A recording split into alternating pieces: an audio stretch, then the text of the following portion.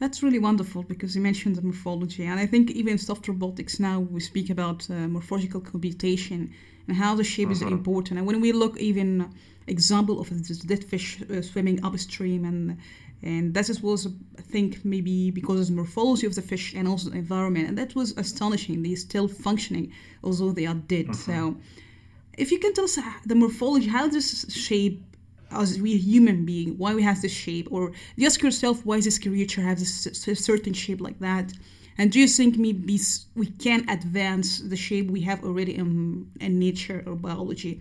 As a biology, do you have a kind of thought like that? Why we have the shape? Why can we adapt the shapes to something completely maybe exotic or different?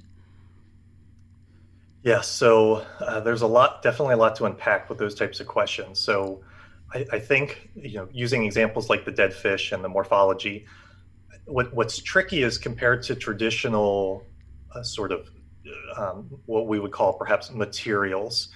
Living materials are really hard to predict, and so there's interesting feedbacks.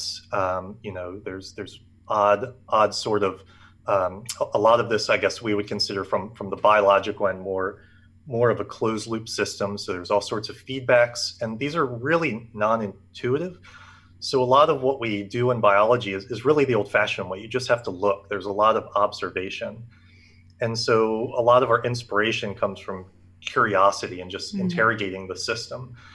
Um, I think absolutely we are able to understand and control aspects of morphology and understand how that can feedback into the system. Um, and I think what's amazing to me is specifically, which we can talk about with our living robots, what we're starting to understand is every extant system that we've investigated has been under the purview of natural selection, right? So these have been in the natural world and have been selected based on the principles of inheritance and genotype and phenotype.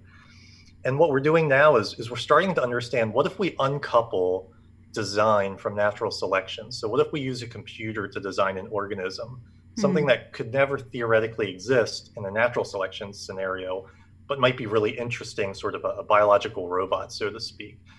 And I think that's beginning to push the limits of what we understand Yeah. on how morphology and shape can play into behaviors, and what sort of control knobs we have that we can tune in these systems.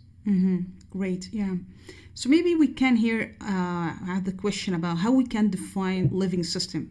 Since you are in the biology, maybe a student asks how I can design the living system and what could be the possibility for design of incorporating a living systems with maybe artificial material. If you can tell us firstly what is living system and how you design them and what could be potential possibilities for selecting different tissue from the biology or Hmm. maybe creature you have in your lab. Yeah, it's the definition of alive and living systems is actually still fairly controversial in biological circles, and so different groups will define it differently. I would say for the purpose of building biohybrid robots or living robots, we would say that a living system is a system that in some way has its own biological metabolism. So it has a means of energy production and a way of consuming the energy to produce some sort of effect, whether it's behavior or biochemical. Um, and I think as far as designing systems, I can talk about how we design ours.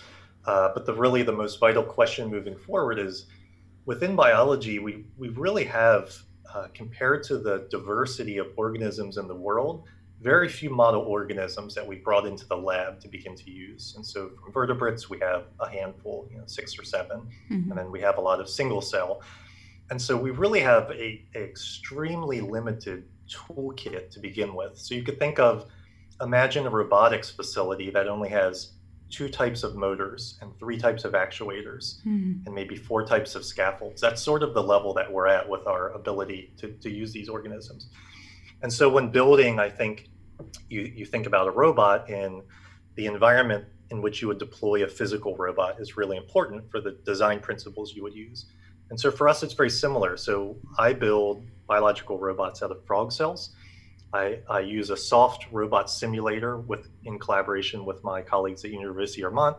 which simulates evolution to design soft-bodied robots with different types of cells to perform a specific function, like moving. It evolves robots randomly. And then what I do is I go into a frog embryo and harvest stem cells and layer them from the ground up, basically decompose the embryo into Lego blocks. Each block is a cell. And then I relayer those Lego blocks or cells to create a new morphology where the cells develop and reattach. And I think we can talk about why the frog is what I think right now is the ideal system for this type of work. But also, it depends on your use scenario. So if you would like to build a robot out of cells to go inside of a human body, the needs would be very different. And putting a frog cell inside of a human body would likely be very catastrophic to the patient. And likewise, if you would like something that can tolerate extreme temperatures, either hot or cold, the frog might not be the best tool for the job. And so I think just like traditional robots, you really have to define your application, which will help inform the type of material you'll use to build your living robot.